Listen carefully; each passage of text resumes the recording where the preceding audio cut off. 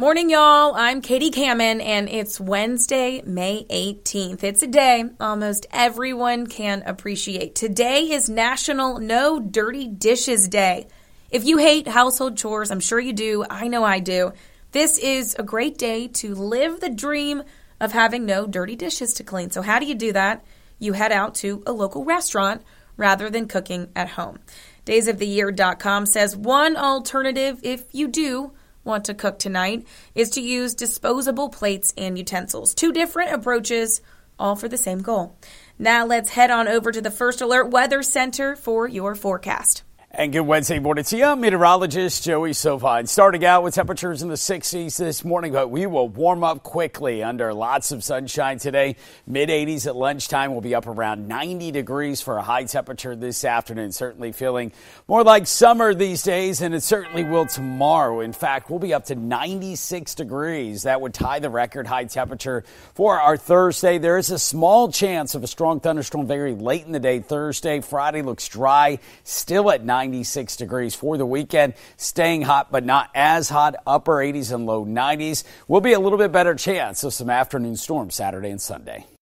You're listening to Morning Y'all, your local headlines and First Alert weather forecast, powered by the Lowcountry's news leader, Live 5 News. Now, let's get to your morning headlines. Thank you, Joey. An update for you in the Brittany Drexel case. Just days after the Georgetown County Sheriff's Office announced his arrest, 15th Circuit Solicitor Jimmy Richardson says Drexel's accused killer Raymond Moody faces death penalty eligible charges. Yeah, Richardson says it's still early in the process and the decision has not been determined just yet. According to Richardson, Moody has waived all rights to a bond hearing and arraignment. Richardson also told our sister station in the Grand Strand a plea hearing is expected for later this summer.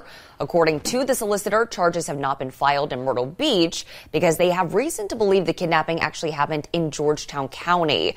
Richardson also said there's more video from April 24th, 2009 than what was released to the public. Now, deputies in Georgetown County say Moody confessed his crimes and provided information on where her remains would be found. The remains of 17-year-old Brittany Drexel were found in the Harmony Township area.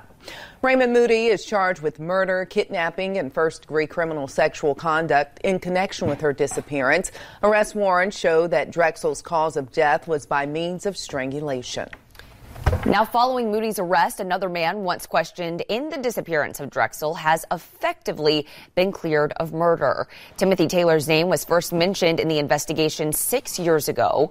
We first learned about it when an FBI agent testified in court that several people came forward saying Taylor was involved in Drexel's disappearance and that her body had been put in a gator pit in McClellanville so it would be eaten.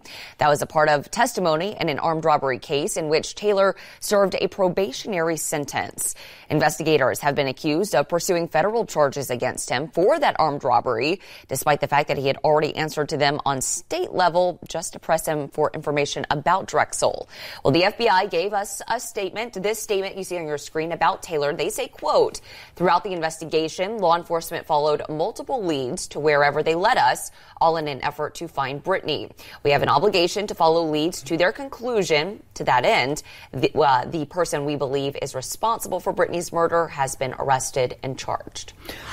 Berkeley County Sheriff's deputies are investigating a shooting that left a person dead. Investigators say they got a call around 7 yesterday morning to an incident on Gaines Mills Drive, just off of Myers Road near Goose Creek. The man was pronounced dead at the scene, and detectives say it's too early in that investigation to determine a motive. Anyone who knows what happened or anyone that was involved should call the sheriff's office or Crime Stoppers. You can stay anonymous. 4 students are facing charges after 3 guns were found at a middle school in Goose Creek. According to the Berkeley County Sheriff's Office, 3 of those students have been taken to the Department of Juvenile Justice in Columbia, while the 4th has been released to their parents. According to an incident report, one of the students showed a gun to other students while on the bus. According to a witness, guns were being passed between the suspects until they all ended up in one of the suspects' book bags. Deputies say one of those guns was reported stolen out of Alaska.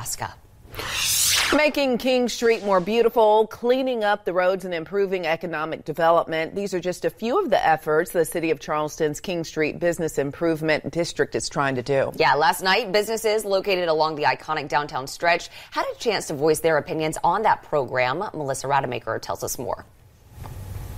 Most property owners came out to learn more about the business district, and overall, they seem on board with the idea. Some say King Street isn't getting basic services like enough policing or support for the homeless population, so they hope the attention to the area helps all of that. Mayor John Tecklenburg says with King Street staying busy day and night, it's time to make the district happen. The businesses involved have already been notified how much their estimated contributions are. The city says they expect all participants to generate nearly $11 million for the district. Those who qualify will have to pay based on estimated assessments for their property's value that will contribute to that improvement fund. King Street is about a 20-hour-a-day business day with two distinct cycles. That creates a lot of demands, a lot of needed services, and for the property owners and business owners to take responsibility and step up and say, we want to provide extra services, giving the extra business that occurs here in order to make King Street and our central business district as great as it can be. The city will continue its discussion and move forward at next week's council meeting. In the newsroom, Melissa Rademacher, Live 5 News. The Berkeley County community can finally celebrate their new and improved Cypress Gardens boat landing in Moncks Corner. The county says these improvements will provide better access and amenities to those who enjoy that space. Now, Lauren Quinlan joins us live in Moncks Corner with the very latest. Good morning. Good morning. Berkeley County leaders say the Cypress Gardens boat landing is one of the county's most popular spots for boating and fishing, and these improvements should enhance the visitor experience. Berkeley County says they are known for their outdoor recreational spots, but this site needed an update to accommodate all who visit. The site previously had only 35 parking spaces, all for boats, and consistently had over 70 boats parked along the road because space was limited. The county says they prioritize the visitor experience, so a change had to come. Some of the upgrades include over 90 boat trailer parking spaces, dozens of passenger vehicle parking, and security improvements. The county also has provided 4 handicap-accessible boat trailer parking spaces, allowing all people to have access no matter their ability. The project was completed in-house by Berkeley County Roads and Bridges and Facilities and Grounds, costing about $400,000. The ribbon-cutting ceremony is this afternoon at 4 p.m. at the Cypress Gardens boat landing here in Moncks Corner. Live in Moncks Corner, Lauren Quinlan, Live 5 News. I went in the master closet. That was mold, just growing. Cracking of brick out on the outside. Dream homes turning into nightmares, mold, ventilation, and structural issues. So they're going to have to come in and tear out a wall and fix that. Live 5 investigates the complaints filed against a local builder of luxury homes. And what you should look out for when buying a new build. Don't rush into a brand new construction. They're taking shortcuts these days. Thursday on Live 5 News at 7. On this date in 1980, the Mount St. Helens volcano in Washington state erupted, leaving 57 people dead or missing.